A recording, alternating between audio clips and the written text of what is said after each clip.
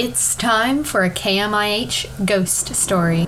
My name is Catherine Grady, and this is a true account of a supernatural experience from the perspective of my mother. In the spring of 1983, I went with a friend to a family cabin in Lake Geneva, Wisconsin.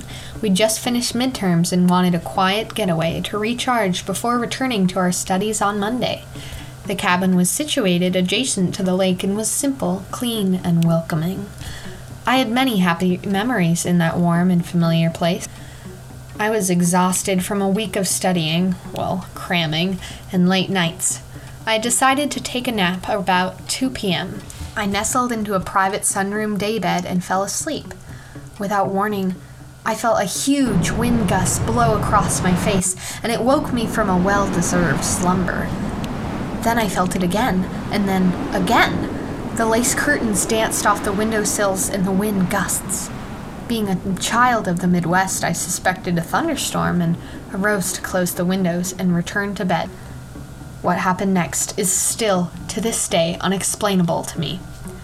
After settling into my bed, I felt a huge, invisible weight on my body.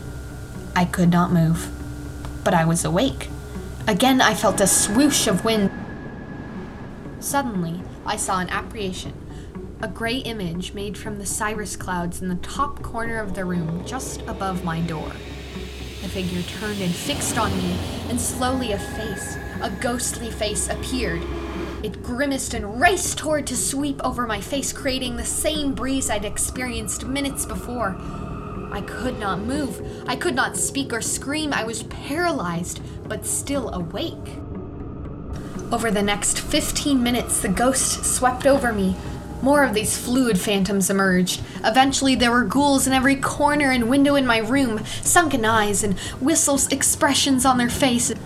One after another, they would stream across my face in broad daylight, and I could feel the breeze of their flight on my face, and I could see the pillow covers ripple in response. Yet, I was frozen. As quickly as they appeared, they disappeared.